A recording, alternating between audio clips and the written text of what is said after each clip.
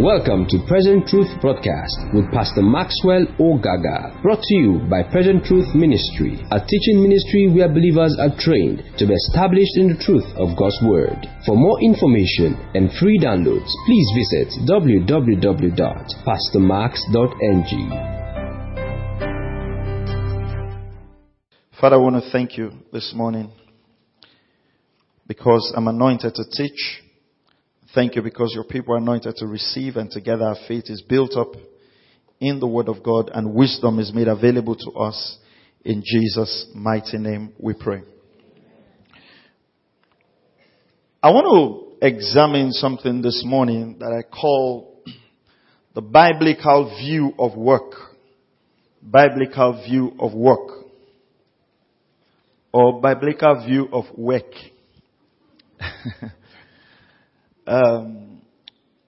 What does God say, or what does the Bible say about our work? What does a believer, what should be a believer's perspective to his work? In 1985, a man by the name of Bob Black in 1985 wrote an essay, or like a book. He titled the book, The Abolition of Work. The word abolition means the end of work. And this is what he said. No one should ever work. Work is the source of nearly all the misery in the world. Almost any evil you care to name comes from working or from living in a world designed for work. In order to stop suffering, we have to stop working. And unfortunately, in a leisure-loving environment like ours, a lot of people tend to agree with this subconsciously in their mind. Now, for those of you who read mythologies, you know, there's a Babylonian mythology that, well, of course, we know it's not true. But the Babylonian mythology goes like, you know, the gods finished creating the earth. There was a god called Marduk. And by the time he finished creating the earth, he felt like, oh, we've done a wonderful work of creation. Now who is going to help us take care of the world? So in that mythology, or in that story, they said, let's create a lower person called man to take care of the whole work. And unconsciously also, we feel that way. Like, if Adam had not sinned, right, we would not have been working. All of this suffering we're going through, all of this going to work from Monday to Friday is because Adam had sinned. You know, we have this concept of the fact that, you know, in fact, I've even heard, when I was younger, a pastor taught it. I was thinking back now, I was wondering, why was he teaching that? You know, that, in fact, the way the world was before man sinned, if you just sit down and you just say apple will just come. You just say, you know, cashew will just come. You know, and most of us, I might spend time to teach on heaven. Unconsciously, most of us have very erroneous perception of what heaven is. You know, so for instance, some of us feel, oh, you know, you've heard it many times. I'm just saying it. That heaven is paved with a street of gold. So unconsciously in your mind, you just think that, you know, it's a place where gold is just, you know, there's just gold. You just be walking in gold. So if you don't use gold now, you just say to yourself, don't worry. By the time I get to heaven, you know, I will be walking on the streets of gold. How do spirits walk on material substance?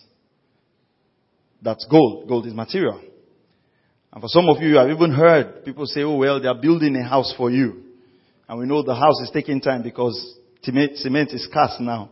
So Jesus Christ is managing budget. And you, the reward God gives you for serving Him all of your life is a building like this. You need to revisit what you have heard and what you've been taught. The same thing with work. We see work as a punishment. Like if Adam had not sinned, we would not be going to work. We'll just be in the garden, just singing, holy, holy, holy are you Lord, holy are you Lord, holy are you Lord. And because of that, the definition of our welfare system in church is corrupted. Our approach to work is corrupted. And not even helping matters is the way we teach favor in church. Because for us, the concept of favor is what? You do less work, you make more money. Am I right? Come on, talk to me now. Am I right? That's the way we're taught. Like, praise the Lord, I didn't even do anything. They just brought it. Then concept of miracle money. Miracle money. I just saw 7 million in my account. God just put it there. Okay. So, life is very simple. It is either you are working or you are depending on someone who is working.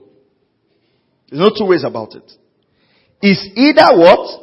You are working or you're doing what? You're depending on someone who is working. Favor cannot be channeled to you in the absence of work. So it is either if you're not working right now and you're eating, you're drinking, you're doing whatever you want to do, and you just say, it's God. People just say, I don't even know how God is taking care of me. This God is too good. The God is too good through somebody who is working. Because the legitimate channel of God's blessings on humanity is through work. Okay. In this part of the world, when I mean this part of the world, not just Africa, even in Nigeria, this is our main part where we are. Our brother's perception to work. I have a job. My name is, I hope none of your name is Jumbo this morning, but I'm sure there's tendency. My name is either Jumbo, Brown, or whatever. Alright? And then, if Femi comes into town, so what do? Because I'm the big boy, the indigene. Oh, Femi, you're in church. I'm the indigene. Femi is the foreigner. What happens? My job is paying 100,000. Okay, Femi, take my name. Femi becomes Femi Jumbo Brown. And goes at work, and I sit at home, doing what? Collecting maybe 30,000, and then Femi is collecting 50,000. And what is that? What does that tell us? You are a big boy. Why? Because our perception of work is that work is suffering.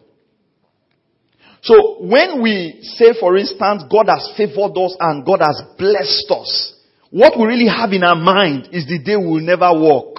Just get up in the morning, cross your leg, read newspaper, drink juice. And then you can call everybody, hey you, come, hey you, do that, hey you, do that. And subconsciously we also raise our children like that because we tend to punish them with work. We make them see work as punishment. But is that what the scripture teaches? Is that is that God's view of work?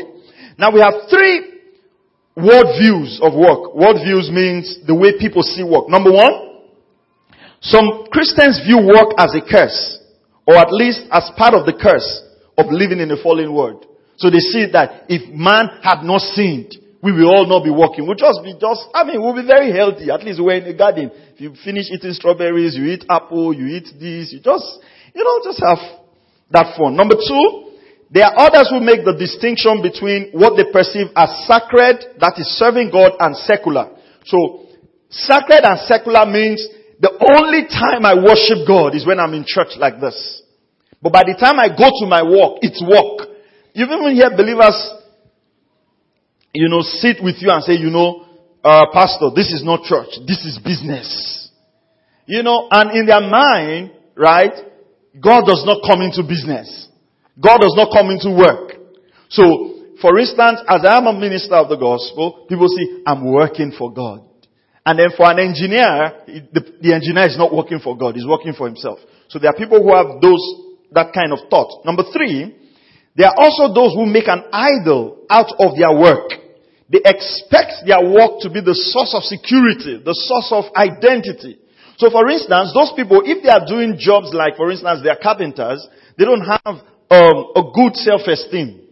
Alright? If they are drivers, they don't have a good self-esteem. To them, the work is what defines them. So they rather be doctors, lawyers, just barrister. They like those, where do you work?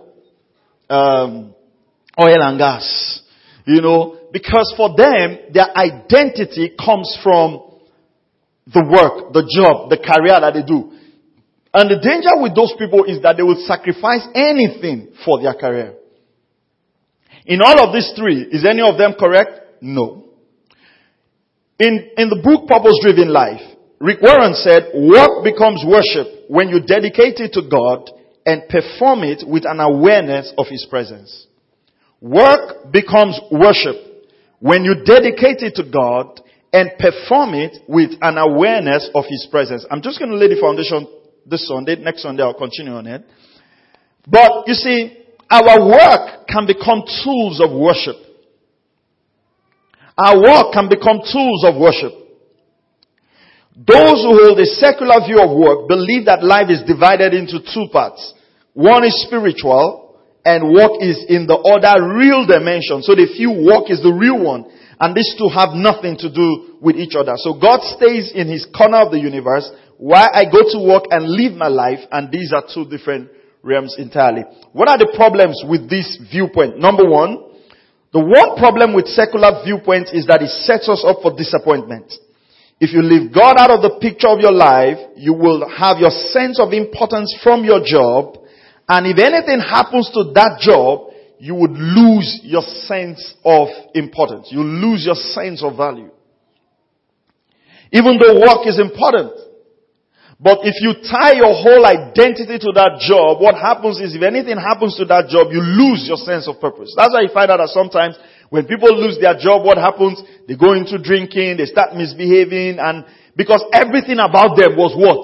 The job. But it's not the job that gives us identity. What gives us identity? Who we are in Christ Jesus. Can you say amen? Okay. I know there's nowhere to say amen in the message, so I'll just be asking you to say it somewhere. This is more like class lecture, Abby. The secular view of work tends to make an idol of career. Career becomes the number one priority in your life. Your relationship with God takes a backseat. Family takes a backseat. Even your relationship with other people takes backseat just to focus on your work. Everything gets filtered through one question. What impact will this have in my career? So for people who work, it's like that is it. They don't mind. Their worship to God can suffer. Commitment to relationship, they don't even, family is not important, and they will give one excuse. Is it not you people I'm working for? Am I not working to feed you? You know, sometimes if you have so poured yourself into your work and you don't have connection with your family, by the time you resign from that work and you want your family to spend time with you, you would have used your money to separate your family. You know, sometimes in life, it is not money that's the ultimate provision you need to give to your family. You go to work in the morning, you come back tired, you can't spend time with your wife, you can't spend time with your children, you don't even know what your children like. Your nanny is closer to your children than you have to reevaluate your priorities. You don't have time for God. You don't have time to serve God. And if something happens now, but God, I pay my tithe. You said the devourer. You know, most of us, our concept of God is like, maybe because of the way sometimes we pastors have made God to sin. It's like, you know, God is just like, I don't know how to describe it now. Like, you know, just give Him money. Give Him money. Once you just pay, He will mark your name. You understand that kind of concept? Then when you want to pray, remind Him that you have paid. You are not owing. So when you now go before God, you carry, Lord, this is my tithe booklet. I'm sure you can read it. And you know, the God you're talking to is the God who owns the cattle on 1,000 hills. Because you know, you can't even approach God based on the sacrifice of Jesus because it doesn't mean anything to you. That's not your basis for serving God. I pray, I'm really praying, and even in my own life, I'm praying that the day will come when some people even want to give to church, we'll tell them, don't worry, we won't require that money. Just hold it. Just keep serving God. You know, as all of us are seated here this morning, if we put money in each of our seats, right, and nobody comes to church, we will not have a church. Do you understand what I'm saying? It still takes people to make up the body of Christ. The challenge I'm giving to you this morning is this, my brothers and sisters. Work must never replace the vital things in your life. If you're working and you're too busy for your family, you're working too much. You're too busy to serve God, you're working too much. You must reevaluate your life with the perspective of eternity. The secular view of work leaves God out of the system. This is particularly unacceptable for Christians, for believers. God calls us to make Him the center of our life. He wants us to have a biblical worldview that weaves Him into every aspect of our lives, including work. He wants to be invited into our work. He wants to be the Lord of our work. What's God's plan from the beginning? Please go with me to Genesis chapter 2. Genesis chapter 2. Praise the name of the Lord. In Genesis chapter 2 and verse 8, it says, the Lord, God planted a garden eastward in Eden, and there He put the man He had formed. So God planted a garden and put the man He had formed. Let's go to verse 15. Now, in Genesis chapter 2 verse 5, the Bible says, but a mist went up from the earth and watered the face of the ground, and the Lord God formed man. So, before man came, there was that mist watering the earth. Let's go to verse 15 now. Then the Lord God took the man and put him in the Garden of Eden to tend and keep it. To tend and keep it. The Amplified says, and the Lord God took man and put him in the Garden of Eden to tend, to guard, and to keep it. To tend, to guard, and to keep it. Genesis chapter 2 verse 15. The ESV version says, the Lord God took the man and put him in the Garden of Eden to work it and to keep it. In a perfect world of Eden, where there was no lack, where there was nothing, God took man and says, listen, you have responsibility for this garden. So, work was not after the fall. Work was before the fall. Was Adam at this point working for a salary? No. Was he working because he was hungry? No. Come on now. Was he working because he was hungry? Was he working because he had a wife?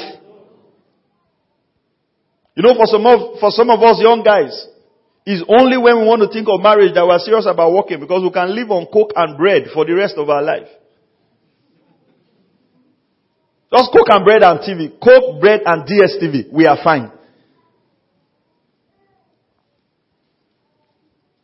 So we understand that when God gave man this work, it wasn't just because man needed to work for money. I'm pointing out something. Because for us, most times our definition of work is about the money. So why did God ask man to work and there was no salary? It was because work was one of the expressions by which He exercises dominion over the earth. And that's why we have a very low volunteering culture in our part of the world. You do know why? Because we cannot do work for free. It does not make sense. In fact, by the time you go and volunteer, after 2 weeks, they say, where are you going? Say, I volunteer with this organization. Say, how much are they paying you? Say, nothing. It's just volunteering. Say, no. They are using you. I like what Pastor Banky said. He said, if people cannot use you, you are useless. They are using you. In those days, when people had IT, industrial attachment letters, you understand? Maybe somebody read Greek. They go look for agricultural company. The purpose of industrial attachment is for you to learn the practical aspect of your business. You will see somebody who studied mechanical engineering doing industrial attachment in a bakery. Why? He said, man, they are paying me 40-something thousand here. In fact, when you even send young people on errand, I say, can you help me? Well, we don't send people nowadays because everybody is a big boy. But when you send people and say, oh, can you help me go get that? Then they hold the change. And they are waiting for you. So I say, no, I'm your boy now. I'm your boy. Even an old man who is older than you becomes a boy. Why? And listen to me carefully. Unconsciously, we have created a culture of learned helplessness. Learned helplessness leads to two things. Number one, there is a deep-seated anger against the rich. A bitterness against the rich. You just feel that this man is rich. He owes me something. And then there's a sense of helping people out of guilt. And so even though we are blessed by the mercies and the work of our hands, we just feel uncomfortable until we dish something to the poor. Because then the poor will make you feel guilty for having what you have.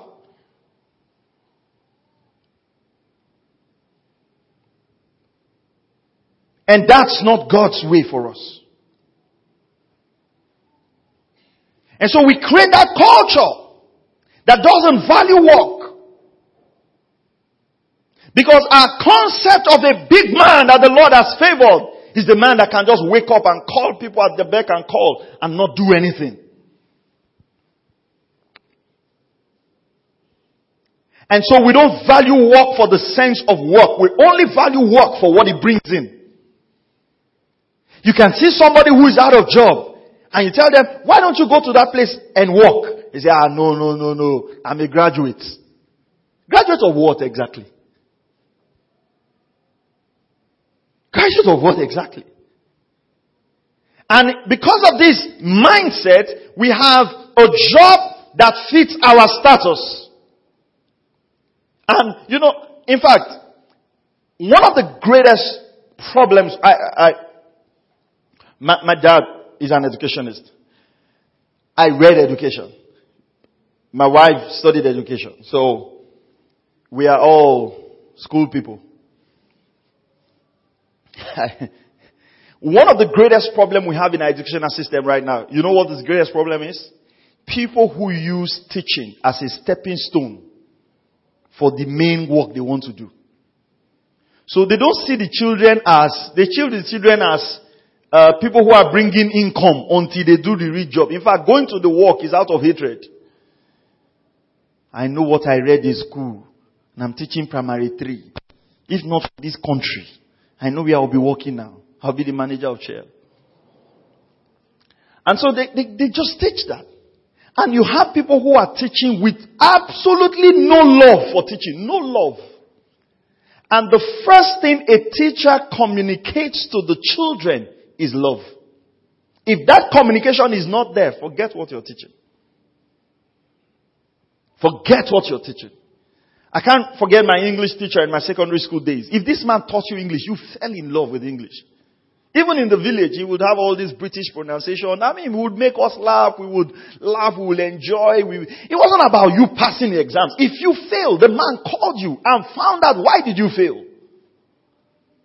He put the love of the subject in you. I remember my maths teacher. Man.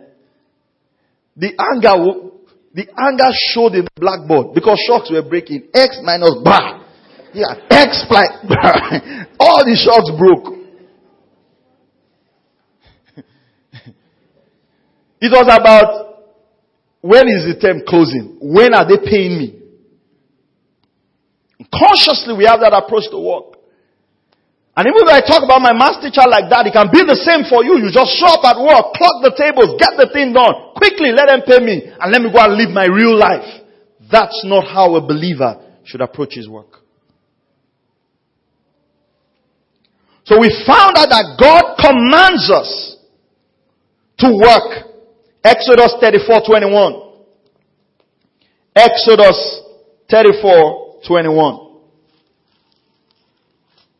I just want to lay the foundation this morning to have a right perspective to work. Adam was not working because of money. Exodus chapter 34.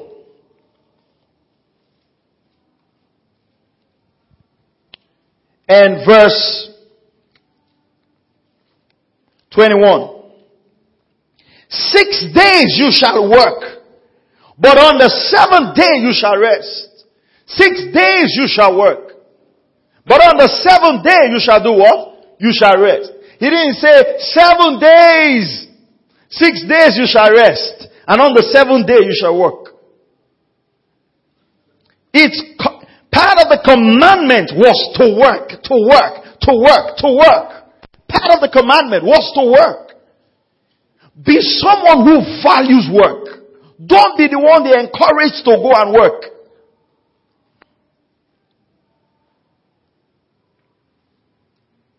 God says He will bless the works of your hands.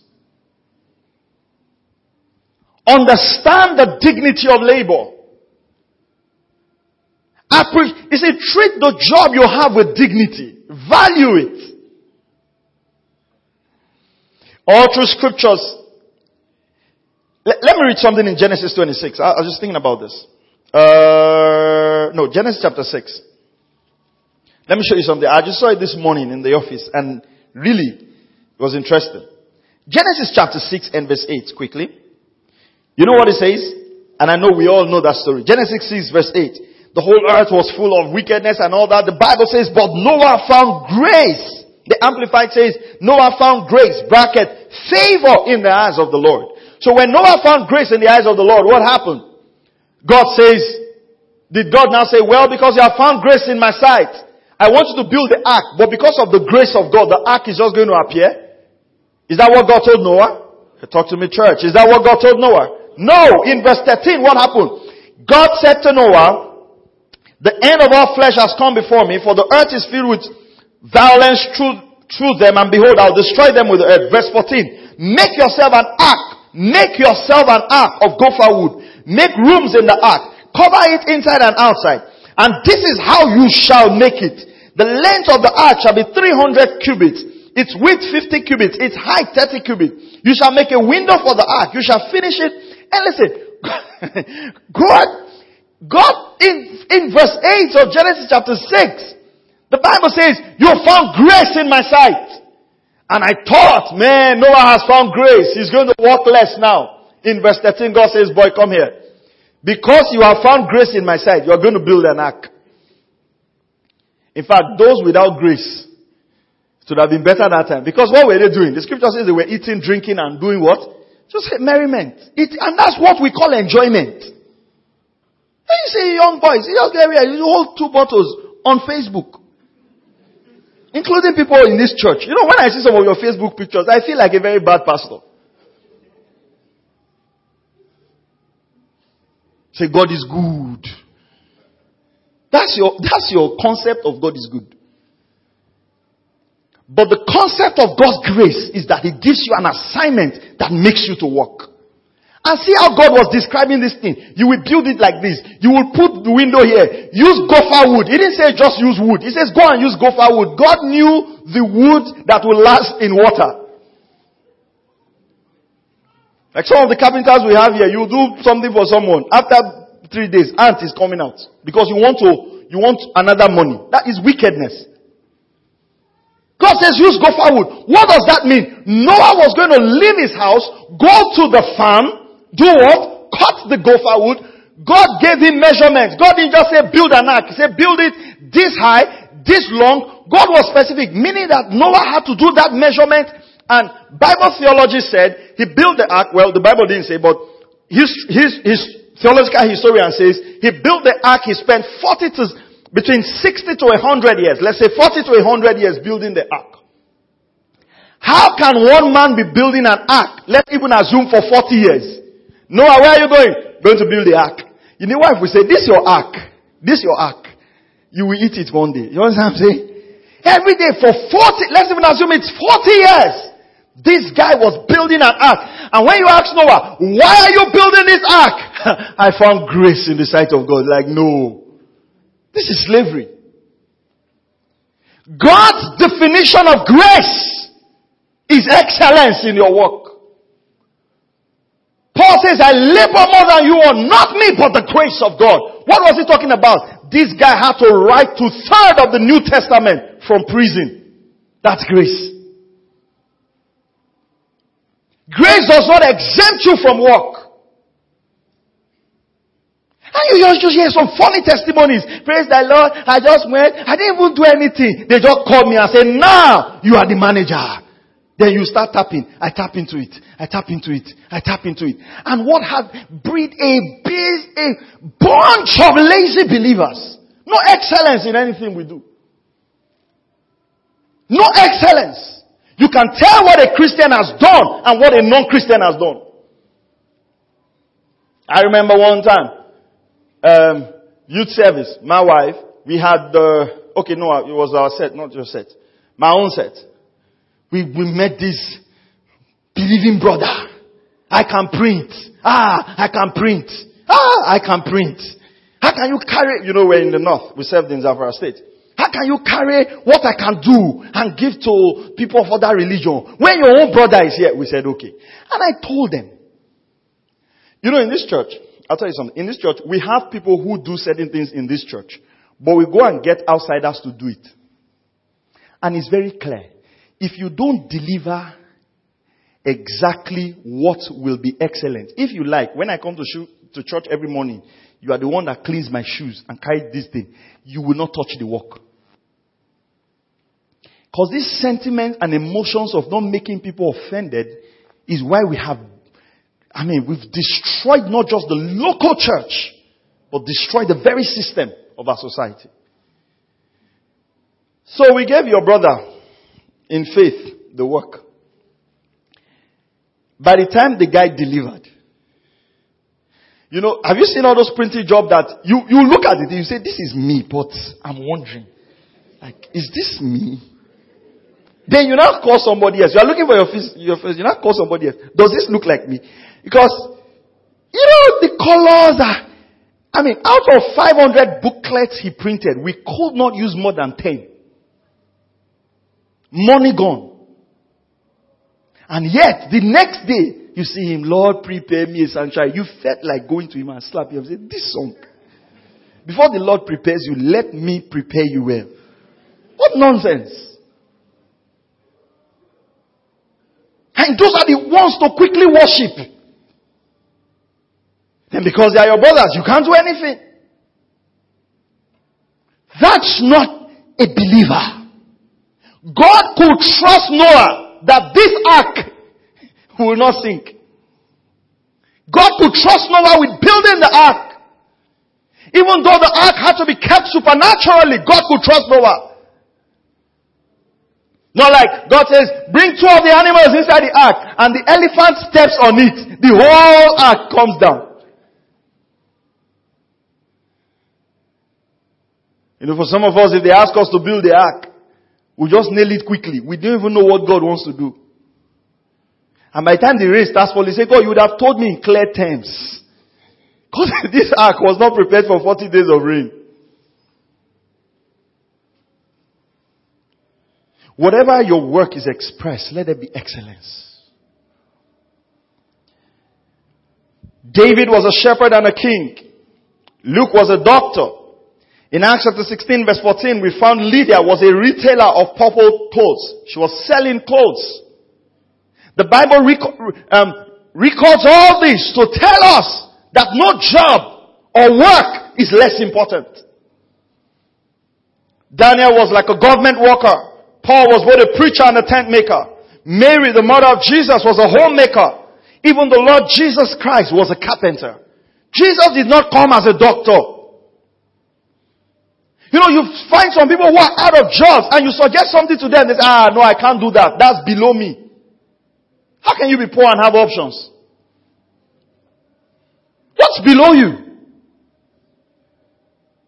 Yet the man who is saying this is below me is being fed by a single parent who is cleaning for other people. The food you are eating daily is brought in by a cleaner. Who is your mom? She goes to that job with dignity to feed you. And yet, you want to wear, because if you don't wear coverall, you are not a human being. And helmet. and big boots. Then now you have shown that the Lord has heard your prayers because you are now wearing coverall.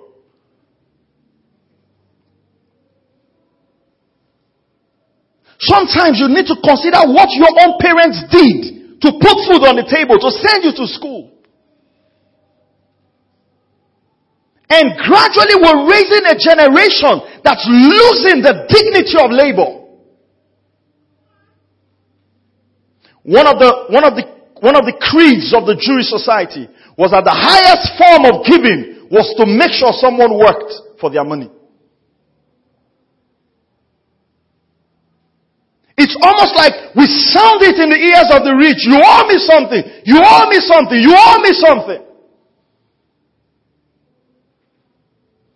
And we empower a lifestyle that calls freelance welfare distribution as the favor of God. Unfortunately, even pastors are redefining what the Church of Christ is. Instead of becoming a place where truth is taught, it's now become a place for distribution of rice and school fees and rent. Makes the work difficult. Because then you sit in the office and then everybody expects you to function in that mood. I bet you I can sit in this office for the next 3 months. I might hardly have someone who will walk up to me in the office and say, Pastor, I was studying this and I had this problem. Or what you taught in church on Sunday, I didn't understand. Or this is what I'm reading, I don't understand. No, they do. They don't need your Bible knowledge. What do they need? Give me, because my name is Jimmy.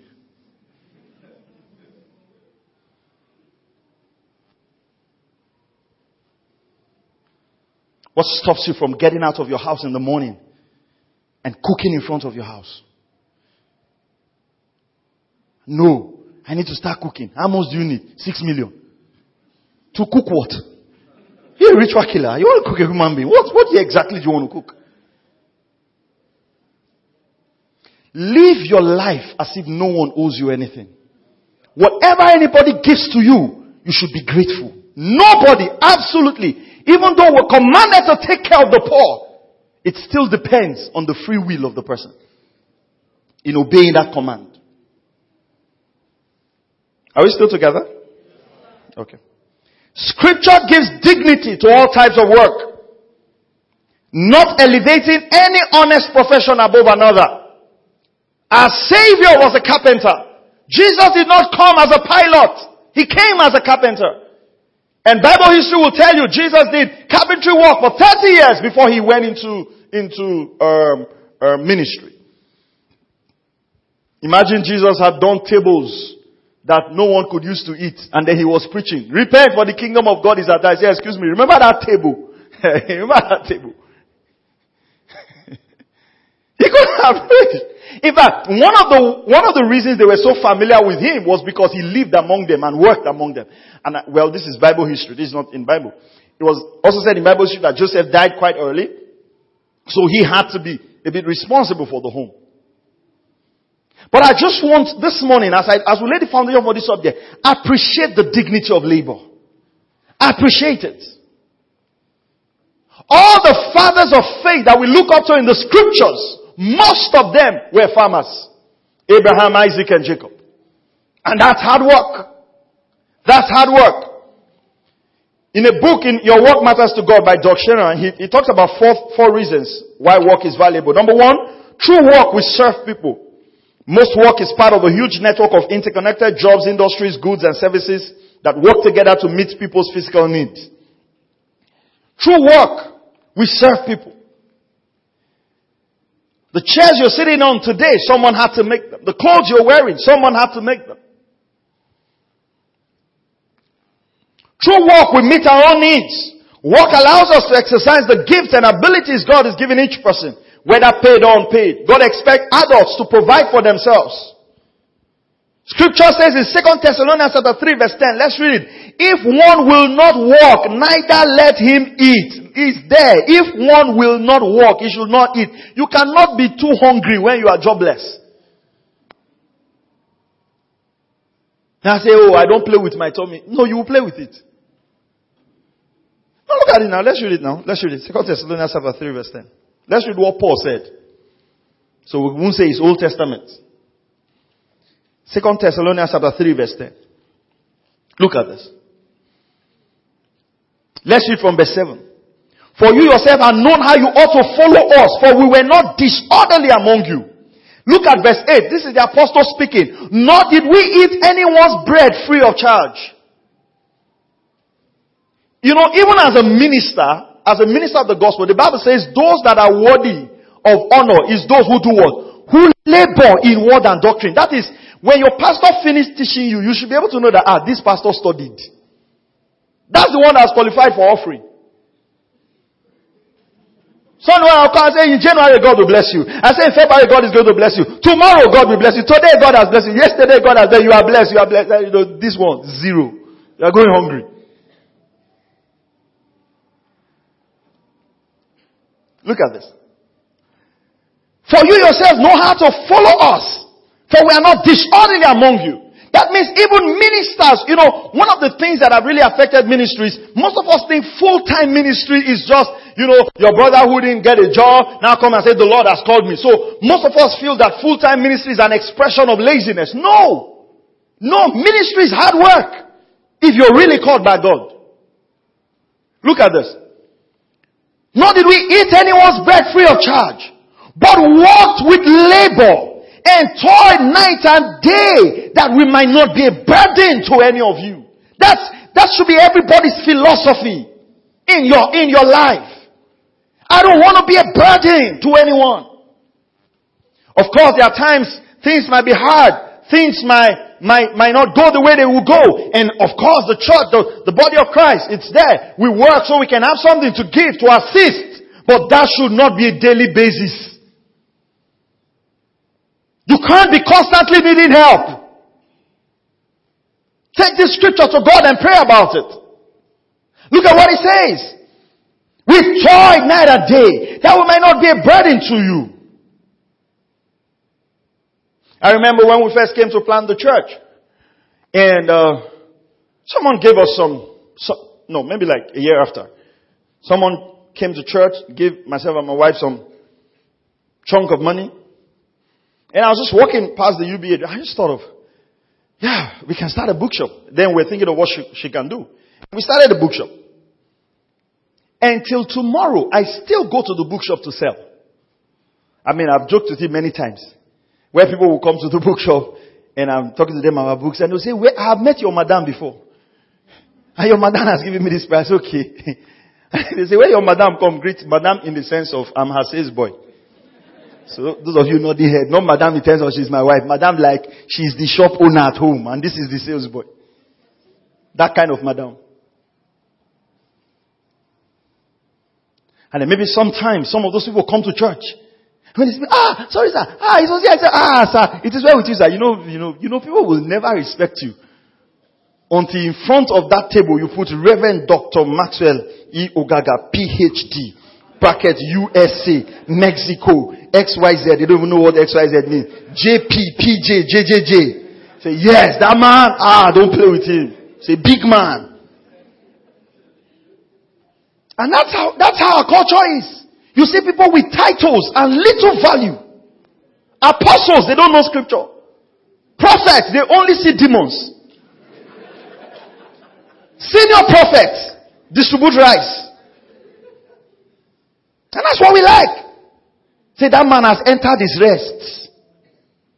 Entered his rest means he has many servants.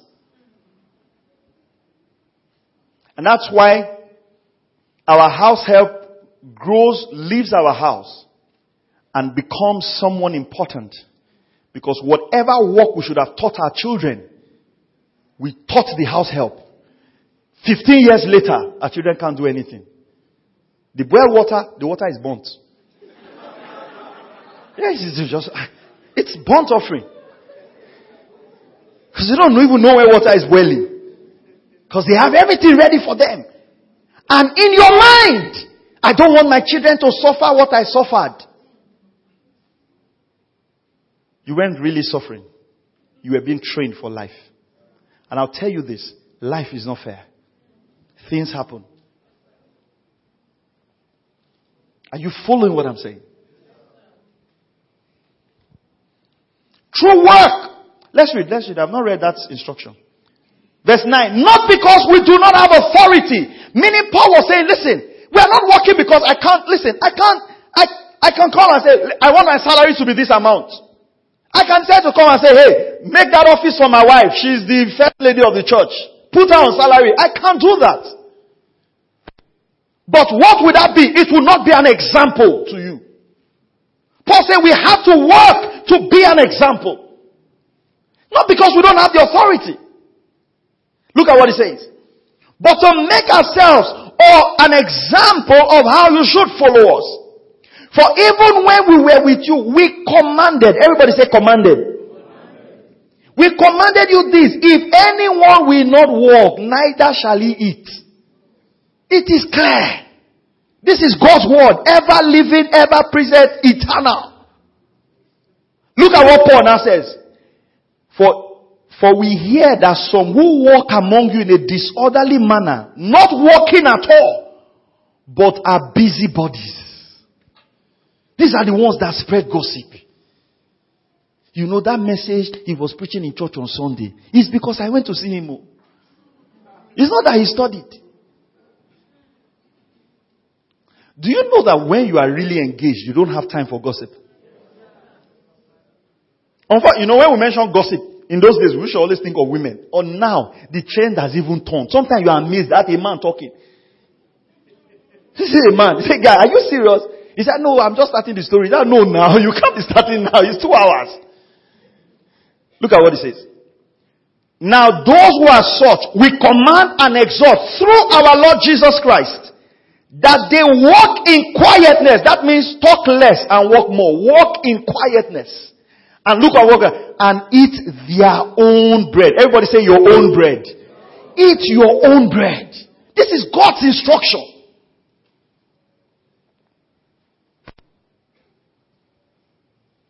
You see bikers early in the morning, people rushing to work. You can't fry akara and pap. No. You want to be a contractor. You have letter-headed paper in your house that you might never use for the next 10 years. Import and export. The only thing you are importing and exporting is gossip and talk. You just want big names. You have complimentary cards all over your pocket. Replace them with money. Throw them away. And believing God. And believing God has become a statement to cover laziness. You can't be believing God if you're not putting daily actions. You believe God in the field. You believe God with the works of your hands. You don't sit in your house and say you're believing God. That's not believing God. That's laziness. Are we still together? Verse 3. Through work, we meet our family needs. God expects the heads of household to provide for their own families. He says, 1 Timothy chapter 5 verse 8, if anyone does not provide for his relatives, and especially for his immediate family, he has denied the faith and is worse than an unbeliever. God expects us to provide for our family. Listen to me. The primary responsibility, every man in this house, the primary responsibility you have is to take care of your family. You have that responsibility. It's God-given. Nobody owes you that. You know, you just giving birth to children. They say, why don't you go use family planning? You say, how can I stop the blessing that God is bringing? Who am I to stop God's blessings? Who are you to stop God's blessings? 10 years down the line, one of your brother is with your uncle. The other one is with your stepfather. The other one, what should be a family has now become like senators of the Federal Republic representing different households. So you meet once in a year for National Assembly. Why didn't God keep you together? God that was bringing the blessing.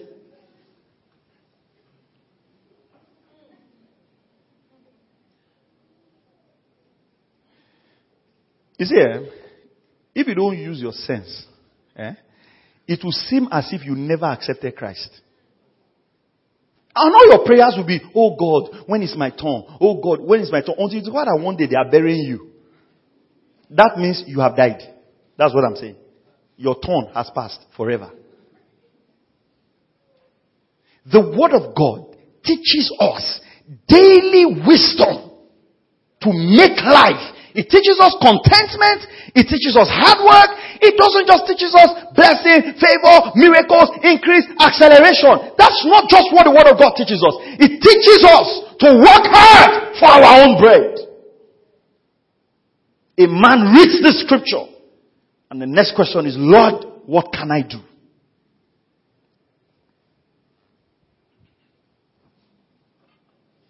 Through work, we earn money to give to others. Work is not a punishment. Everybody say work. Say it one more time. Say work. Say it one more time. Say work is not a punishment. When God finished creating, He said everything He created was good. I'm going to continue with this on Sunday. Don't view work as a punishment. Look for what you can do. Sell something. You see, one thing you don't observe about life is when you start doing something, it is easier for someone to come and offer their support. So you say, oh, I see what you're doing. Can we scale it up? I remember I told you many years ago. In fact, then I remember that story. I used to laugh. My wife knows the guy. He came to her. I want you to be my mentor. I want you to be my mentor. I said, okay, no problem. Let's mentor. The guy came one day. I have this vision. I want to start a business. I said, okay, no problem. That's good. How much? He said, what is just looking at? Like, the way he's looking at this thing. It's 3 million. You can remember, you shouted, You know when the scripture says, and his countenance fell. My countenance fell. So I told him that even me, and that time I can say it with all confidence, my father and my grandfather, if you put 3 of us together, we have not seen 3 million. That is seen in, written in. So I won't be able to mentor you. At least find somebody that have at least seen it. 3 million to start. That the way you are looking at it. How are you looking at it? You ask someone a simple question. What can you do? How can I help you? He goes and do market survey of 5 million. You know, sometimes you feel that when someone say, how can I help you? It means that I have money that I'm not using. You know, that's how your translator translates it. That I have money I'm not using. I'm now your El Shaddai. I'll tell you this. Every money someone gives to you could have been used for something for himself. It's a sacrifice. It's a sacrifice. And even some of the people you envy, if you would be close to them, some of them don't have as you think they have. You know, car is very deceptive, eh? When I was driving, I like my car. Thank you so much for this generous gift. When I was driving the other smaller car, he was, man of God, it is well with you, sir. They used to tell me it is well with me. Like, then they bought this car for me. One guy met me. Say, sir, you have broken through in this land. You have broken through. God has given you speed. Speed. So one day the car had tire had issues. So I drove to where they were to change the tire. Say, how much is the tire? When they told me the price, I said, is there a vulcanizer that is close by? So when I went to, I told my wife that, you know, the price of tire has changed though. Then it's no longer it is well with you. Man of God, when can I see you, sir? Because you think because I drive that car, then when I get up in the morning, we load it with money. And then we are driving around town. You know, one day I came to the office, I just told the guy, I said, go and just put that car behind. Just put it behind. Can you have people come with all kind of visions? Sir, I was in a dream. Nobody showed me this church. Nobody. An angel just said, go there. You will find peace. I said, yeah. The angel said, you should come here. You will find peace. Yes. It's okay. You see the church door? It is never locked. Go there. As the angel has said, be unto you according to your faith. Am I your source of peace? I just said that on a lighter mode. We have a responsibility to view work from the right perspective. Are you following what I'm saying? You get up with excitement. One of the prayers you should pray today when you go home. Father, I thank you because I have a job. Don't go and say, these people, all their policy, they are cutting money, they are cutting. We used to do this. This company, it is well with them. Listen, stop the complaint. Many people will exchange where they are for where you are 1,000,000 times. Gratitude for your work. We're going to examine that. Gratitude. Father, I thank you for the job that you've given to me. I'm grateful that I have a job. I'm grateful that I can put food on the table for my family. I am grateful that I can help the poor. And if you don't have anything doing, you go before the Lord and say, Father, I've heard this word. I need to do something. And what do? You step out. You engage society.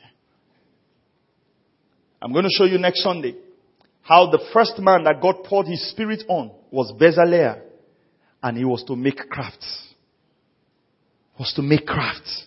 God anointed the man to make craft for the temple. Isn't it amazing how beautiful the temple was in the wilderness? But what happened? It was because God anointed a man for that purpose. Praise the name of the Lord. He fed them with manna in the wilderness. But when they got to the promised land, what happened? The manna ceased. They had to work. Let's be on our feet. Thank you, Lord. I want to believe God together this morning for those who are unemployed. I want to trust God that doors will be opened for them. The wisdom of God will be made available to them for jobs. Amen. Let's agree on that. Father, in the name of the Lord Jesus Christ, we come before you this morning and we decree upon those who are unemployed and those who need jobs and those who need to be able to take care of their families, that the doors are opened. The wisdom of God is made available to you. That in the name of the Lord Jesus Christ, you find the right jobs. In the mighty name of Jesus. That wisdom is made available to you to execute and to do that which God wants you to do. We take authority over pride. We take authority over societal expectation. We release the spirit of humility that enables the grace of God to come. We decree that in the name of the Lord Jesus Christ, that lives will be supernaturally transformed everywhere this word is listened to. In Jesus' mighty name we pray. Amen. Amen. Let's have our seat. Praise God. Let's just get. Thank you for listening to Present Truth Broadcast with Pastor Maxwell Ogaga. For more information and free downloads, please visit www.pastormax.ng. We would also like to hear from you. Send us an email, info@pastormax.ng, or call 0805 888 7575. God bless you.